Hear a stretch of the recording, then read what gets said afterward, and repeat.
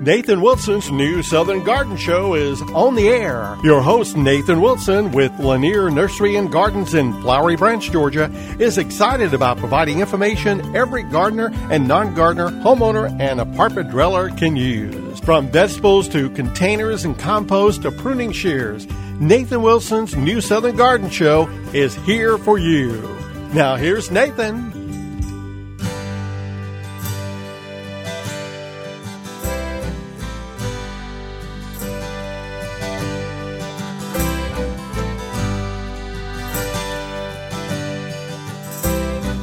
Well, good morning, gang, and welcome to New Southern Garden. I hope that you've all had a great Thanksgiving week and that you have been thankful for something. I think we have a lot to be thankful for, and I know that, of course, as gardeners and people who are growing plants, we can be thankful for many things. We've had some decent weather. We've had some cool, nice weather, which, of course, is essential this time of year to help get our plants to go to sleep. And I'm thankful that I still have plenty of leaves to be picked up because, of course, I love to compost leaves, to gather them, pile them up, let them rot down, and they are a wonderful food, a wonderful mulch for your garden plants. Whether you're growing vegetable gardens and you plan to mulch them, keep weeds down, and increase organic matter in your soil, or whether you want to just put to bed your shrubs and maybe trees, perennial plants, composted leaves are a wonderful thing. And of course, here in the South, we usually have plenty of them because we have so many trees. And now you may or may not have many trees in your landscape. And if you don't have many trees, I am sorry for you. But you can be thankful that if you have just a few trees, that you can gather those leaves, pile them up. I've got a lot of leaves to pick up. I've only picked up not even a fraction of what needs to be picked up. One of the saddest events that I've ever seen as I'm driving through town or driving here and there. This time of year, you'll see landscapers, maybe homeowners themselves working very hard in their landscapes, trying to pick up every leaf that hits the ground. And I say that's a wonderful thing. Pick up every leaf that hits the ground. But the worst of it is that most of the time they're raking these leaves to the edge of the property, especially if you're down in a city somewhere, so that the city folks can come in and suck all those leaves up and take them to who knows where. Or the landscapers are bagging them up and throwing them on their truck and removing them from the property. Or maybe the homeowner spending all the time raking up leaves, buying bags to put the leaves in, then hauling those leaves to some green landfill or some other place where they're going to charge you for dropping off your leaves. Folks, this is one of the worst things that we could possibly do in our landscapes is remove all of those leaves from the property. Because leaves, like I've already mentioned, make a great compost, and they probably carry about 33% of the nitrogen needs for your plants.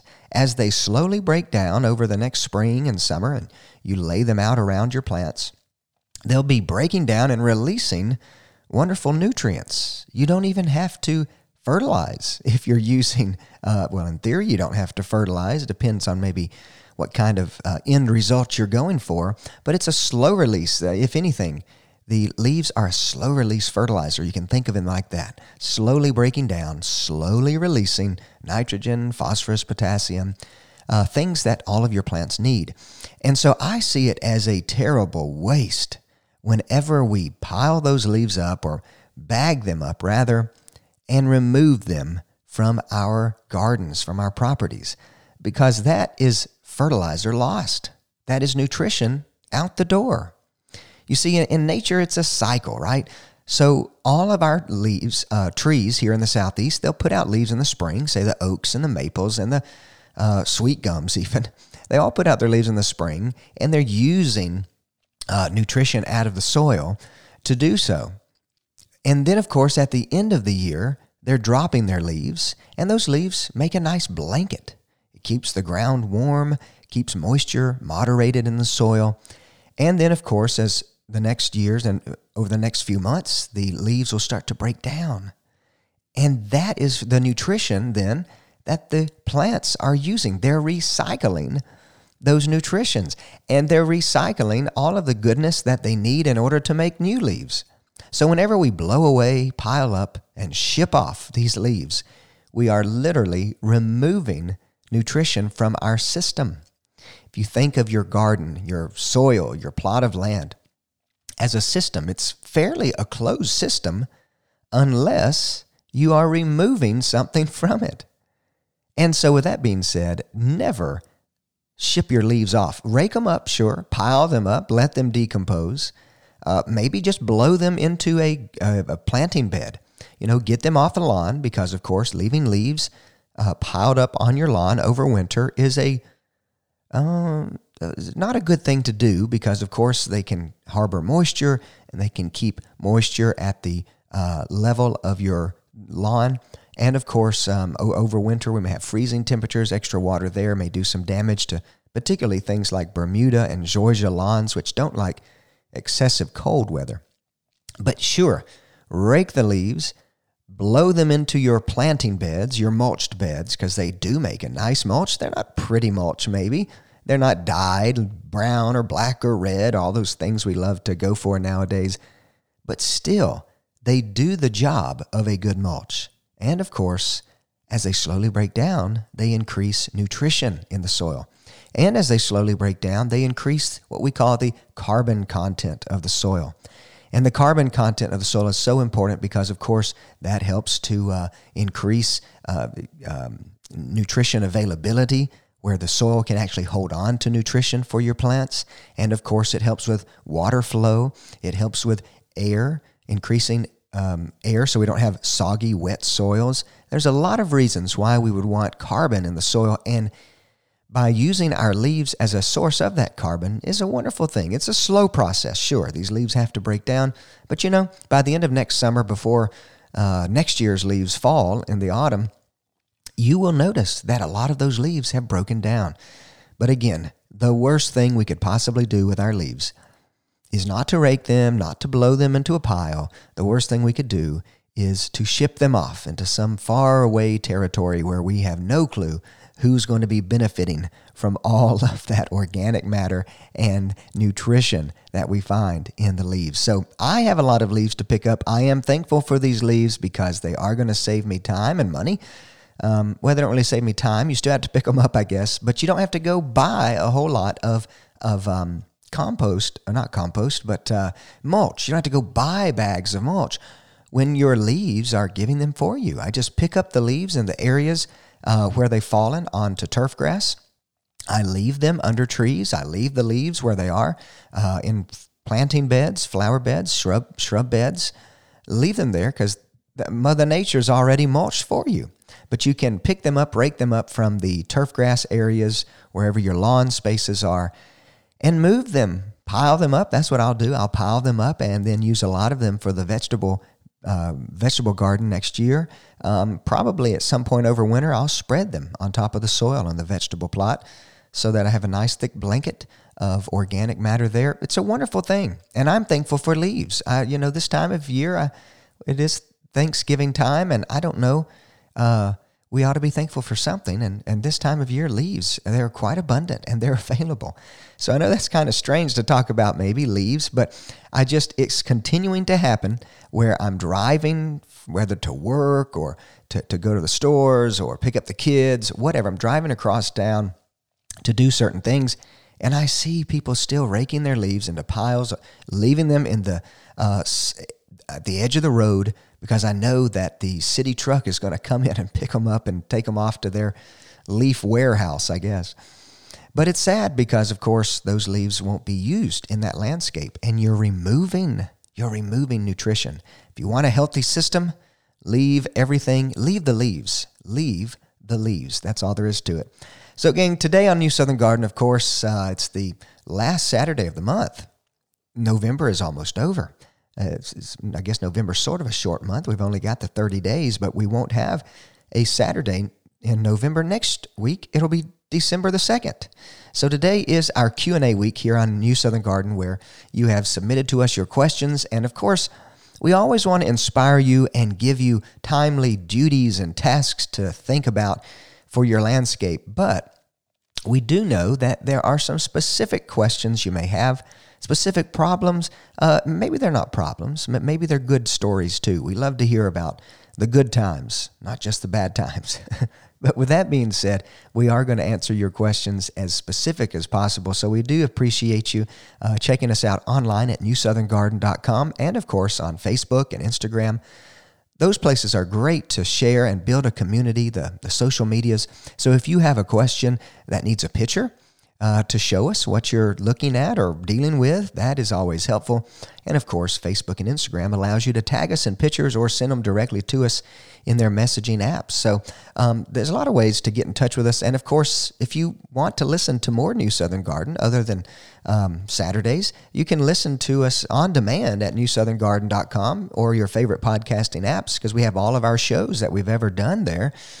It's sort of like, a free college course on gardening. And the beauty of it is you can select the topics you want to listen to and disregard the ones that don't interest you. So be sure to check us out online, newsoutherngarden.com. But today, of course, we have your questions. And the first question today comes from Jane. And Jane is here in Northeast Georgia. And she says that she would like to add some bulbs to my garden beds, but she's afraid she's too late. Is it too late to plant bulbs? And Jane, we first of all, thank you for your question, but it's not too late. Really in the South, it's maybe never too late as long as you can acquire the bulbs and put them in the ground while we still have some cool weather. Now, in the South, just like many places really, we do have two groups or seasons of bulbs, if you will. We have the spring bulbs, and then we have what we call the summer bulbs. Those are the two groups that you'll usually find.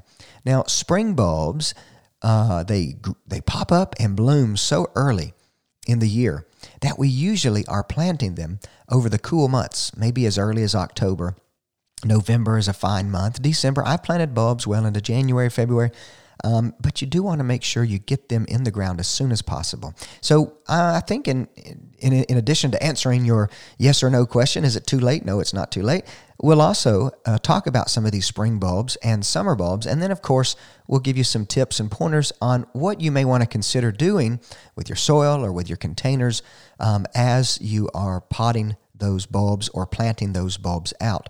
So in the group of spring bulbs, now these are a collection of bulbs. Of course, maybe we should start first, Jane, with what is a bulb? What is a bulb? Well, usually a bulb is just a general term.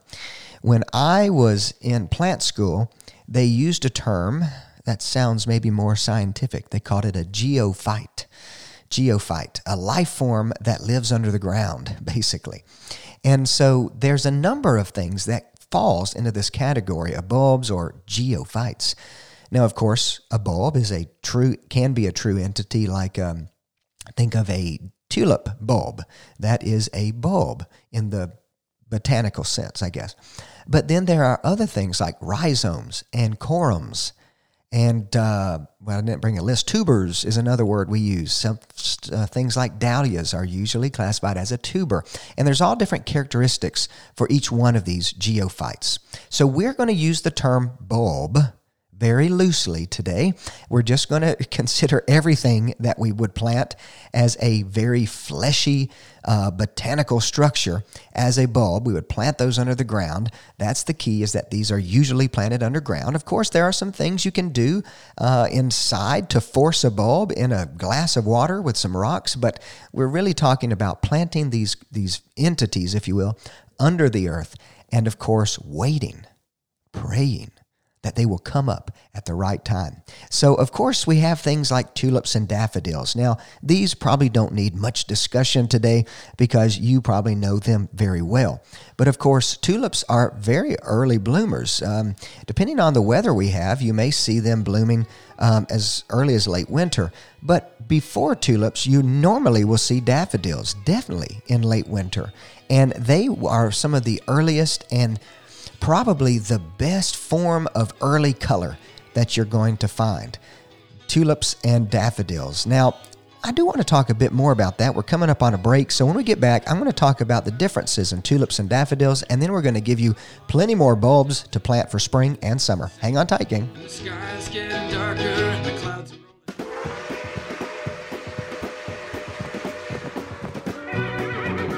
Hey gang, do you sometimes feel like you are riding a lonely trail while gardening, all alone with no one to join in the fun? Well, join the New Southern Garden community today and find peace of mind by sharing your experiences, whether they be poor ones or successful ones. New Southern Garden is on Facebook and Instagram, so I'd love for you to friend, follow, like, share, whatever it is we're doing these days. Also, you can check out our website at newsoutherngarden.com, where you can not only find every episode of the show ever, but you can also send us a question via our Contact Us page. It's never fun gardening alone, so get social with the New Southern Garden family and let's grow well.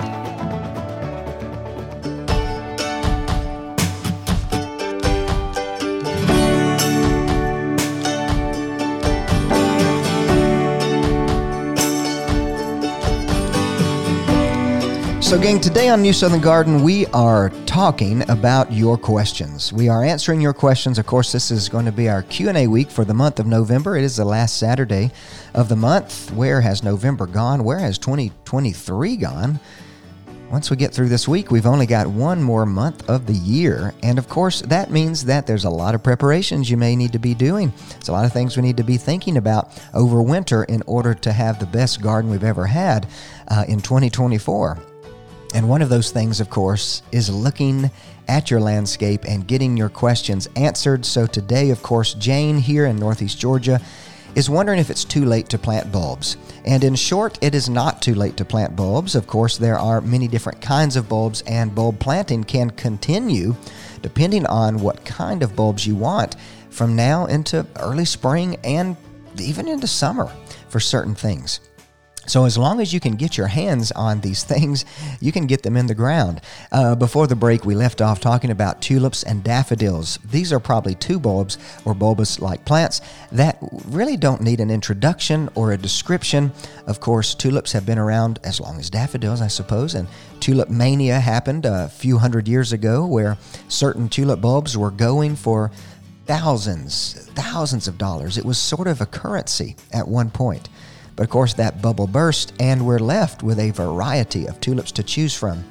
Now, here in the Southeast, tulips I like to classify as an annual.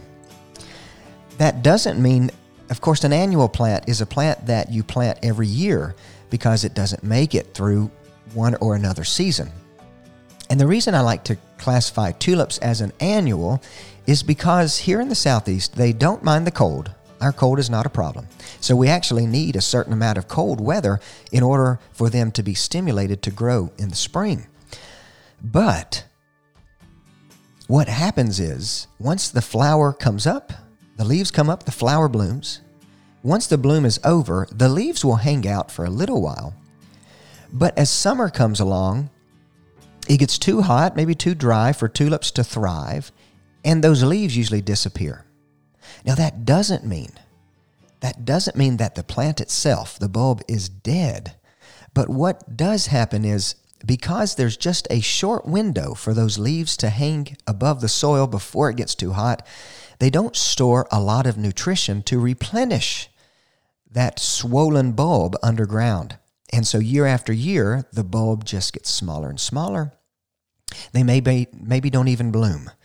And they do set off little bulblets, little tiny bulbs, which could take years to develop into a decent blooming size bulb. And so where with most bulbs, they're quite perennial in that they can grow and divide and you multiply, just like daffodils. Tulips, in order to get a good show, in order to get a good bloom, you pretty much have to buy them in from Holland and other places where they grow them because they have the climate that is conducive to allowing them to store nutrients year after year and just get larger and larger in size and get that bulb up to a blooming size, if you will. Daffodils, on the other hand, are very perennial here. They can handle a bit more of our summer weather, and so they have a longer period where they can even after their blooming is done, they leave their leaves above the ground. They will photosynthesize and make nutrients and carbohydrates and store them into the bulb. And also they make enough that they can make daughter bulbs. And so daffodils is a very dependable group of bulbs. Not only do they bloom well every year, for the most part, not only do they bloom well, but they also multiply well. And so we usually group daffodils into a type of bulb that we would call a naturalizer. Because if you plant just a small grouping of them, within 5 years, you've multiplied that group and it looks like they've been growing there all along. Like maybe they were planted there at the beginning of the earth, And so whereas daffodils, you can plant 1 or 1,000 and you'll get plenty more, tulips really only show off that first year. You might, if you leave the tulips in the ground, you might see another good blooming the second year, but after that, the bulbs just get weaker and weaker. So tulips, I like to classify as an annual bulb, where in order to have an impact, you would need to plant them once a year. But daffodils, they're happy where they are, no matter where you put them. You put them under trees, it's no problem. You put them in the sun, it's no problem. And of course, all of these bulbs come in a variety of colors. Now, daffodils usually stay to the yellows and orangey, peachy, and white colors, maybe inflections of pinkish every now and then, but it's probably more of an orange or a peach. But then tulips come in about every color you could imagine except for true blue. So there's purple, there's red, there's yellow, there's oranges, there's even limey colors and a slew in between with pinks and whatnot. But you usually don't find blue, true blue. Now, everybody probably knows about tulips and daffodils, and to answer Jane's question, these are perfectly fine to plant right now. Some other spring-blooming bulbs that you may want to consider, though, are crocus. Now, crocus are very small plants. The blooms are maybe only up to 3 inches, probably less than 3 inches tall, really, probably between 1 to 2 inches tall. But they sort of have a cup-like effect, kind of like a tulip, but very low, very short stems. And then they open up as they start to develop, and you see on the inside these little orange and yellowy parts. Of course, that's the sexual parts of the plants, but crocus, with those little sexual parts, that's actually that spice they call saffron, I believe. And so crocus is prized for that. Saffron goes for quite a high dollar. So you may want to be farming some crocus. They're beautiful and can be economic, I guess, or commercially sold. But they are very early blooming. I have had crocus before that would bloom even after we had snow on the ground. Like there was crocus bulbs pushing through the snow. It's a great effect. They do naturalize well, and they can handle sun or under trees. The reason a lot of these spring blooming bulbs can handle sun or shade is because, again, they're very their presence in the garden is very short. And so if these bulbs are growing under trees, because they bloom so early and their leaves get up so early, they're usually doing their stuff before the leaves on the trees have opened. So there's plenty of sunshine for them. And then as soon as the leaves on the trees start unfurling and start casting shade, those bulbs are basically done. They don't need a lot of sun. They just disappear until next late winter or early spring. So don't forget about crocus. And of course, a very fragrant bulb is hyacinth. Hyacinths usually come in pinks and whites and purples. And they are quite attractive, large, tall, stocky. They're very chunky to me as far as their blossom looks. But it is on a spike, so you have a number of flowers that are positioned on this tall spike. And the hyacinths are quite fragrant. That's one of the beautiful things about it. Now, irises are another great bulb to plant now. There's a number of irises. Some are early blooming, and those you definitely want to plant now, but some don't bloom until maybe middle spring, and some maybe continue into summer. So look into the iris group. You and I probably know what irises are, but look at some of the early flowering ones too.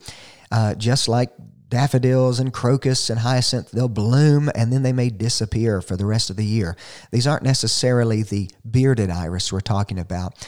These would be very low-growing iris that are sowed out as bulbs or sets. And a native bulb, there's a plant called Camassia.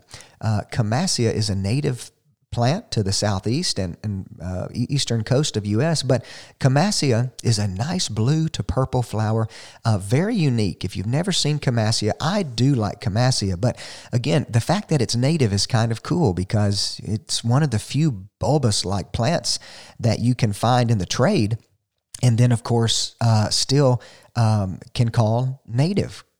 So if you're into native gardening and want some of that early spring color, then be sure to look for Camassia and whatnot. So there's a few other bulbs here. Now, we've talked about allium before. Probably won't dwell on allium, but they're quite upright, strong, straight stems when they bloom. And then at the top is a cluster of a globe-like flower between whites and purples, usually, maybe some pinks and blues. Look for alliums and plant them now. They like to have a bit of cool weather before they bloom in the spring. If you need more details on growing alliums, just check us out online at newsoutherngarden.com, and we've got a show just for alliums. But when we get back from this break, more spring and then summer bulbs for your landscape. Hang on tight.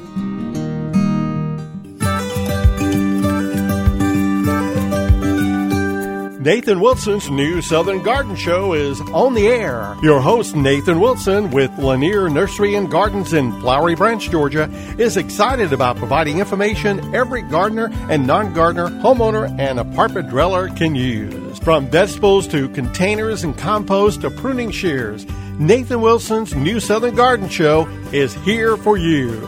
Now here's Nathan.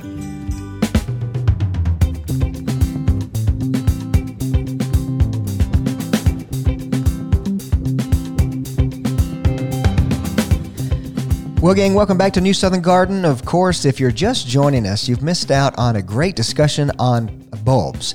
Of course, today is our Q&A week, and we're answering your questions. And Jane has a question for us today. Is it too late to plant bulbs? And of course, it's not too late to plant bulbs. It's still a great time to plant bulbs. There are two main groups of bulbs. There's the spring bulbs and the summer blooming bulbs. You can wait to plant the summer blooming. We haven't even talked about some of those beauties. But with the spring bulbs, of course, we've talked about tulips and daffodils, crocus, hyacinths, iris, camassia, and allium. Now, these are all plants, of course, that are going to be doing their blooming maybe even before the leaves on the trees have fully opened and developed. And that allows even some of the shady planted bulbs to really sprout up and grow, get some sunlight before they get shaded out by bigger trees.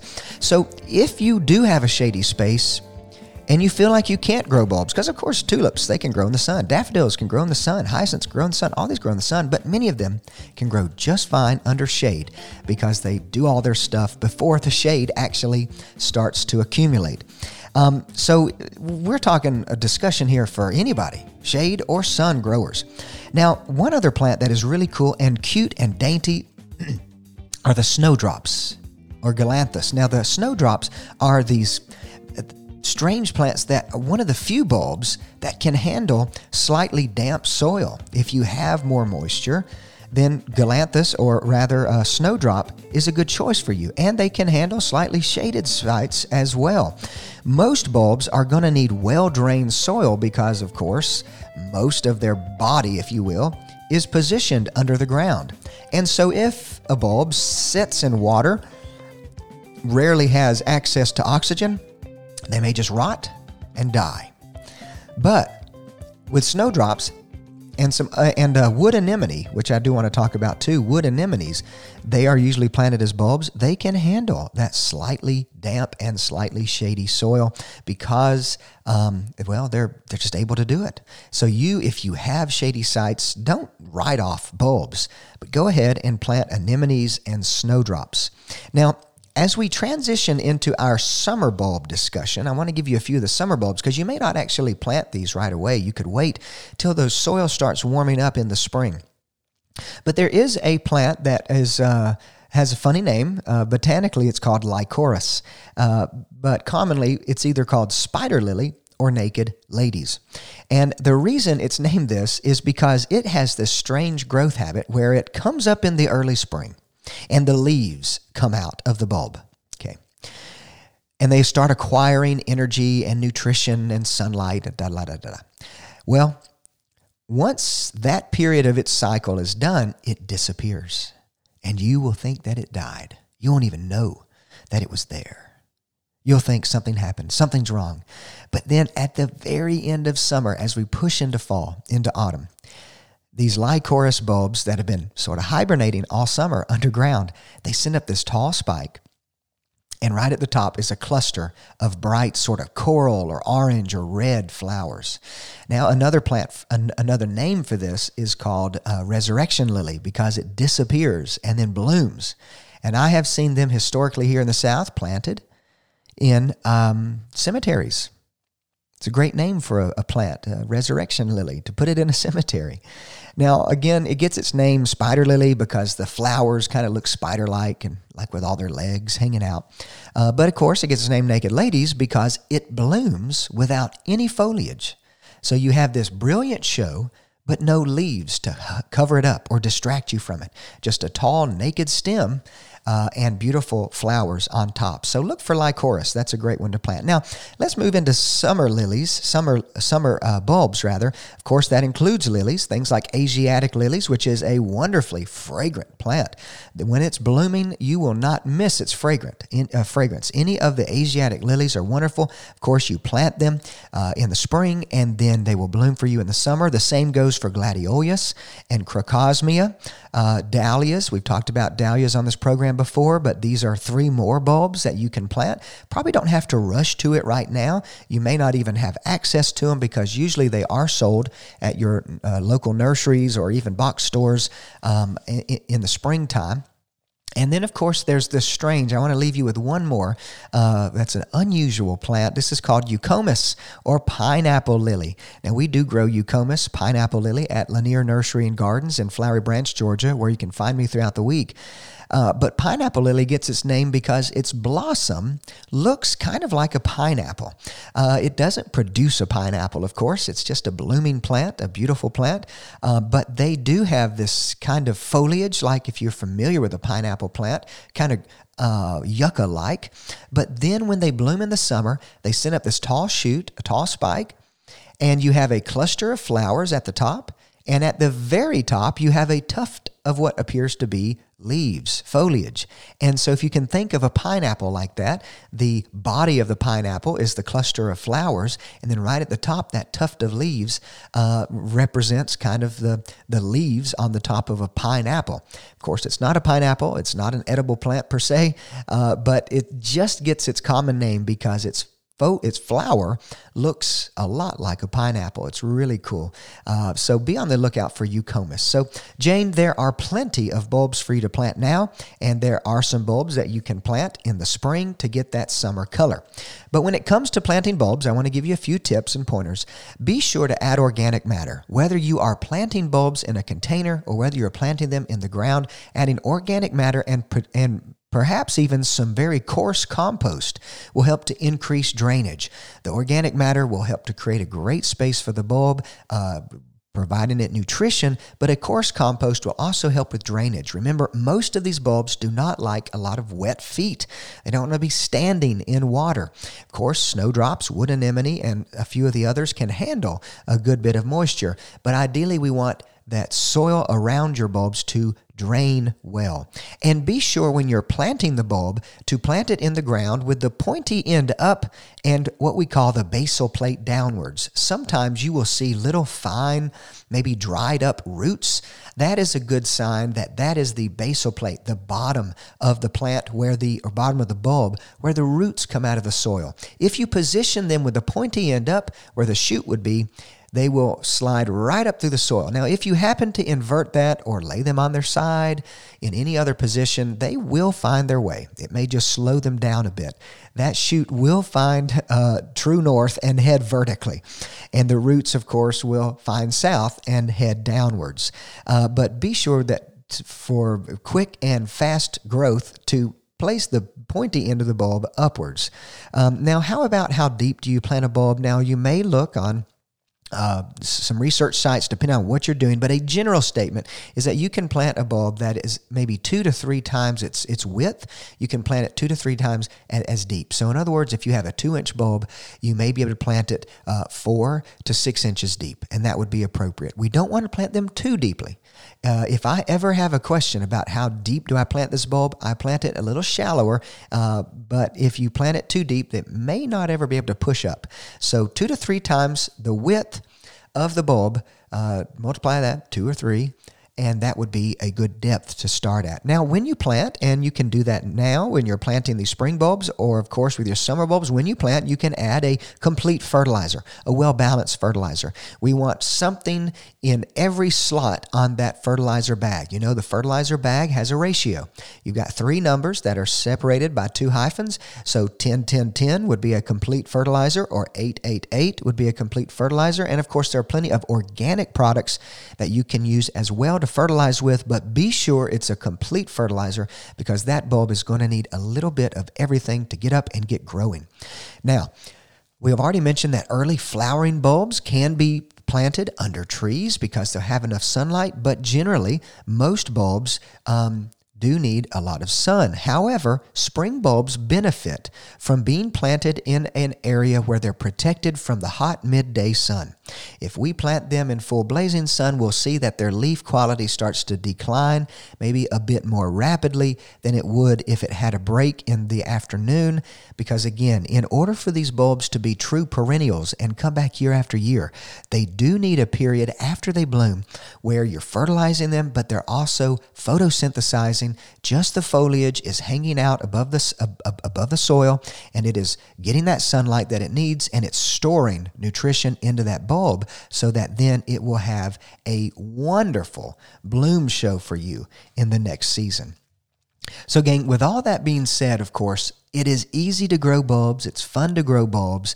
Probably tulips are one of the few that you'd have to replant year after year, maybe a few others, but for the most part, they do come back, especially these spring flowering bulbs.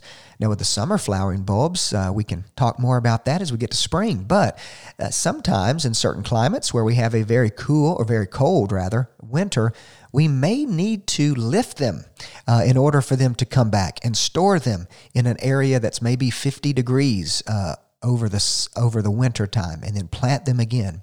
But here in the Southeast, most of the things that we've talked about today don't usually have a problem overwintering.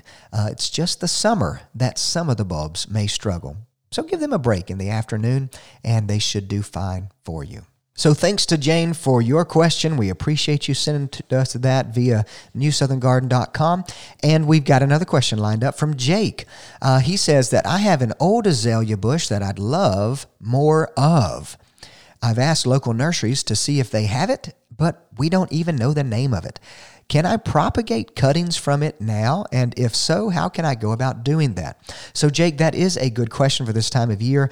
The fact that it's an azalea is a good thing, because you can propagate from your azalea plants now.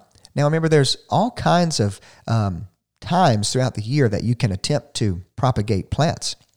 The first time is in the spring when we have very green, we call it softwood.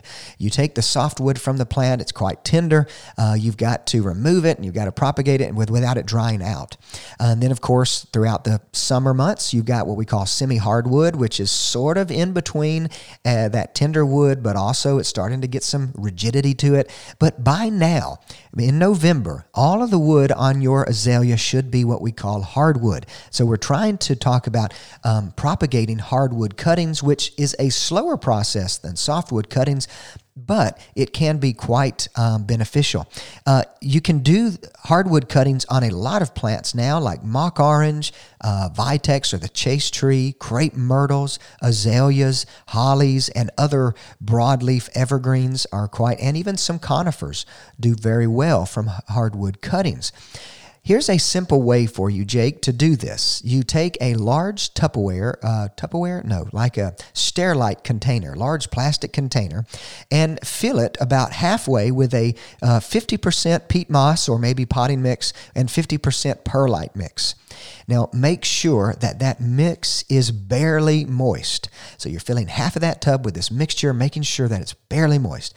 Then you take your cuttings from your azalea plant. They should be maybe 4 to 6 inches long. And you do want to strip off most of the leaves except for maybe the top 3 or 4. We want to reduce the number of leaves so that we don't have a lot of drying out.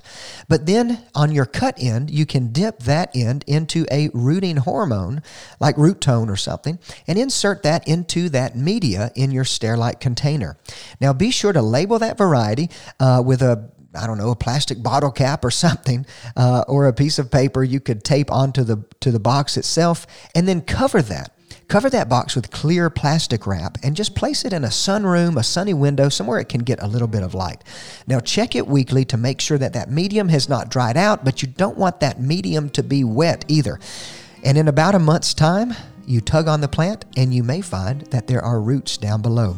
It may take up to 6 to 8 weeks, but once you've done that, you can pot them up and let them grow out until spring. Well, gang, after this break, we've got more of your questions here on New Southern Garden. Hang on tight. Hey gang, it's Nathan. Thanks so much for listening to the New Southern Garden podcast. Of course, I love providing you with horticultural information to get you growing and growing well. But sometimes you need more than just information. You need plants. So I'd love for you to join me at Lanier Nursery and Gardens in Flowery Branch, Georgia, where you can find me throughout the week. But you can find more than just me, of course. At Lanier Nursery and Gardens, you can browse through our wide selection of ornamental trees, glorious shrubs, and colorful perennials and annuals. And I want to thank all our listeners who have already made the trek to Lanier Nursery. It's been a pleasure to meet you and hear your gardening stories. We've got a wonderful crew of folks who are just itching to help you grow your best garden ever. So check out LanierNurseryGardens.com for more information, and be sure to like us on Facebook and Instagram. Now, let's get growing together.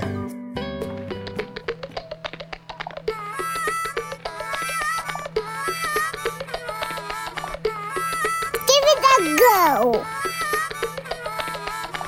So gang, today on New Southern Garden, we are answering your questions. I think it's been a fun-filled show. We did talk about bulbs a lot. Maybe I talked about that a little too much, but I do think that bulbs are really fun, especially if you're using them in a container. If you haven't potted up your containers yet for fall, maybe with pansies, violas, snapdragons, all the wonderful fall annuals that we try to put in the South here, be sure before you put those plants on top of the soil to stick some bulbs down below. Some of the best containers that I've ever grown, I actually mixed in bulbs down below and then put pansies and violas on the top. And then in the late winter, early spring, when the pansies and violas are really showing off, you have those tall spears of flowers pushing up through from the bulbs. You won't see anything all winter, but as soon as we get into the early part of spring, that container just changes its look because of those bulbs. It's really a fun thing to do. Tulips, daffodils, crocus even, they all great plants for pots. But before the break, we gave Jake a quick rundown of how to propagate his azalea from hardwood cuttings right now, as long as he makes those cuttings and keeps them from drying out. And one of the best ways is, again, to take a plastic tub. I say cover it with plastic. You could actually, if you have a clear plastic tub with a clear lid, that lid makes a great cover for that. And probably once a week, you will check on them, making sure that the soil media there is not too dried out, but you don't want it to stay wet either. Just lightly mist it. Maybe every morning you could mist the leaves on your azalea just to make sure that there's some humidity there so those leaves aren't drying out. But again, hardwood cuttings are a wonderful way to increase the number of plants, particularly if there's a plant you like and can't find any more of at your local garden center or plant nursery. You can grow it yourself. But now is a good time to do many things in the landscape as far as trying to propagate more plants. Sort of like propagation, Peter H. asks his question, is now a good time to prune my shrubs? I've noticed landscapers pruning my neighbor's plants and thought maybe I should too. If I prune now, will I be removing flowers for next spring? Well, there's sort of a double question here, and the first question that Peter asks is now a good time to prune shrubs? And my answer is no, not really. But why is that the case if Peter notices his landscapers are pruning their customer shrubs? Well, I'll tell you why landscapers prune over winter, and I've told you this before. It's because there's no grass to cut. They have idle hands. They have free time, and yet they still want to be able to keep their clients and, of course, keep that revenue coming in over winter. So, seems like a good time to prune. But actually, the best time to prune, what modern horticulture research tells us, is the best times would be when the plant is actively growing. Now, the plants are not actively growing right now. As a matter of fact, the plants are going to sleep. They're going dormant. They may grow a root system underground, but they're not really growing any new leaves, any new stems. And with that being said, when you cut a plant, when you prune a plant, you are, just like if you had a cut on your arm, you are creating a wound. And you want that wound to heal as fast as possible. And plants heal best when they're actively growing. So pruning now is not ideal. It might be necessary in some cases where there's some dramatic problem happening and you have to trim a plant. But if you can, don't prune your plants until after they've started to grow. Now, the second question of Peter's is, if I do prune now, will I be removing flowers for next spring? And in short, the answer is yes, you very well could be, because some plants, they bloom, the earliest blooming plants, they bloom on the season before's wood, or we'll say last year's wood. So if, say forsythia, let's use an example. Forsythia is the yellow bell, right? Yellow bell shrub. Now, they bloom very early in the new year. They may be blooming as early as February, but definitely into March. And they are a plant that is producing their blooms on last year's wood. So if you had pruned any of these early blooming shrubs over the winter, you would be removing potential blossoms.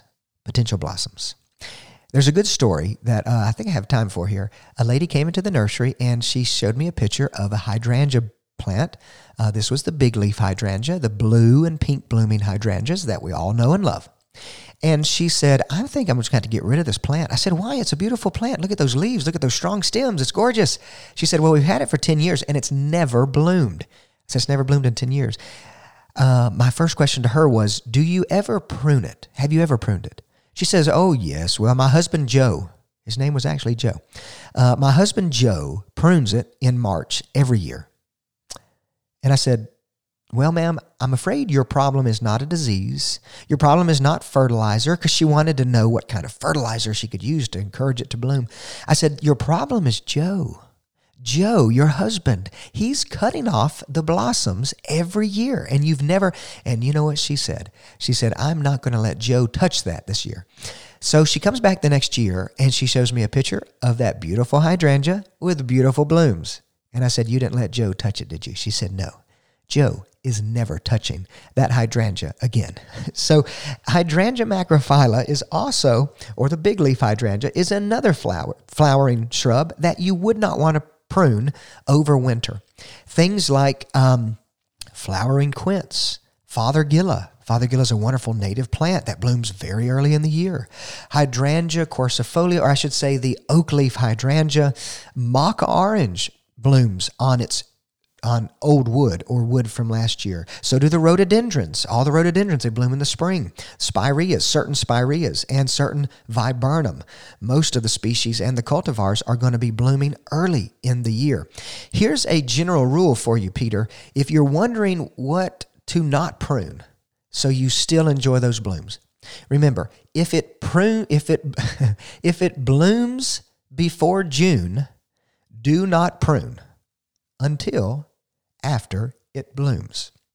Now, that's a little rhyme that I like to give folks from time to time, because, of course, these plants can be pruned. Forsythia can be pruned. Hydrangeas can be pruned. Mock orange can be pruned. But we do want to let them bloom first, then prune them. And then after we prune them, they will stimulate more growth throughout the late spring and into summer that will be setting its blooms for the next spring. The trouble comes whenever we prune them too early. We have to let these early flowering plants bloom first, and then we can prune them. But there are certain plants that it doesn't matter when you prune them. One of the best examples is butterfly bush, most of your landscape roses that bloom all summer long, and then, of course, like the panicled hydrangeas, or you may know it more like limelight hydrangeas. That style of hydrangea, it can bloom on new wood. So we can prune the old wood out in the spring and still enjoy flowers for the rest of the spring and summer. But with certain plants like azaleas, these hydrangeas, the blue and pink hydrangeas, these are things that we really just want to wait until after they bloom. If you ever have a question, of course, you can contact us at newsoutherngarden.com, and we'll be glad to answer which plants should be pruned at which time. That's one of the most critical things that we probably need to learn as gardeners, is when to properly prune, what time to prune certain plants, just because of their flowering cycle. Well, gang, thanks for joining us here on New Southern Garden. For WRWH 93.9 FM, my name is Nathan Wilson. I hope you stay well and grow well. We'll see you next week. Give it a go. The river from the mountains, dreaming all the Hey, thanks for joining us for this edition of Nathan Wilson's New Southern Garden Show. If you have a comment about today's program, you can reach out to Nathan by sending an email to grow@lanierNurseryGardens.com. Also get more information at newsoutherngarden.com. Join us next Saturday on Local News Radio 93.9 FM and AM 1350 for Nathan Wilson's New Southern Garden Show.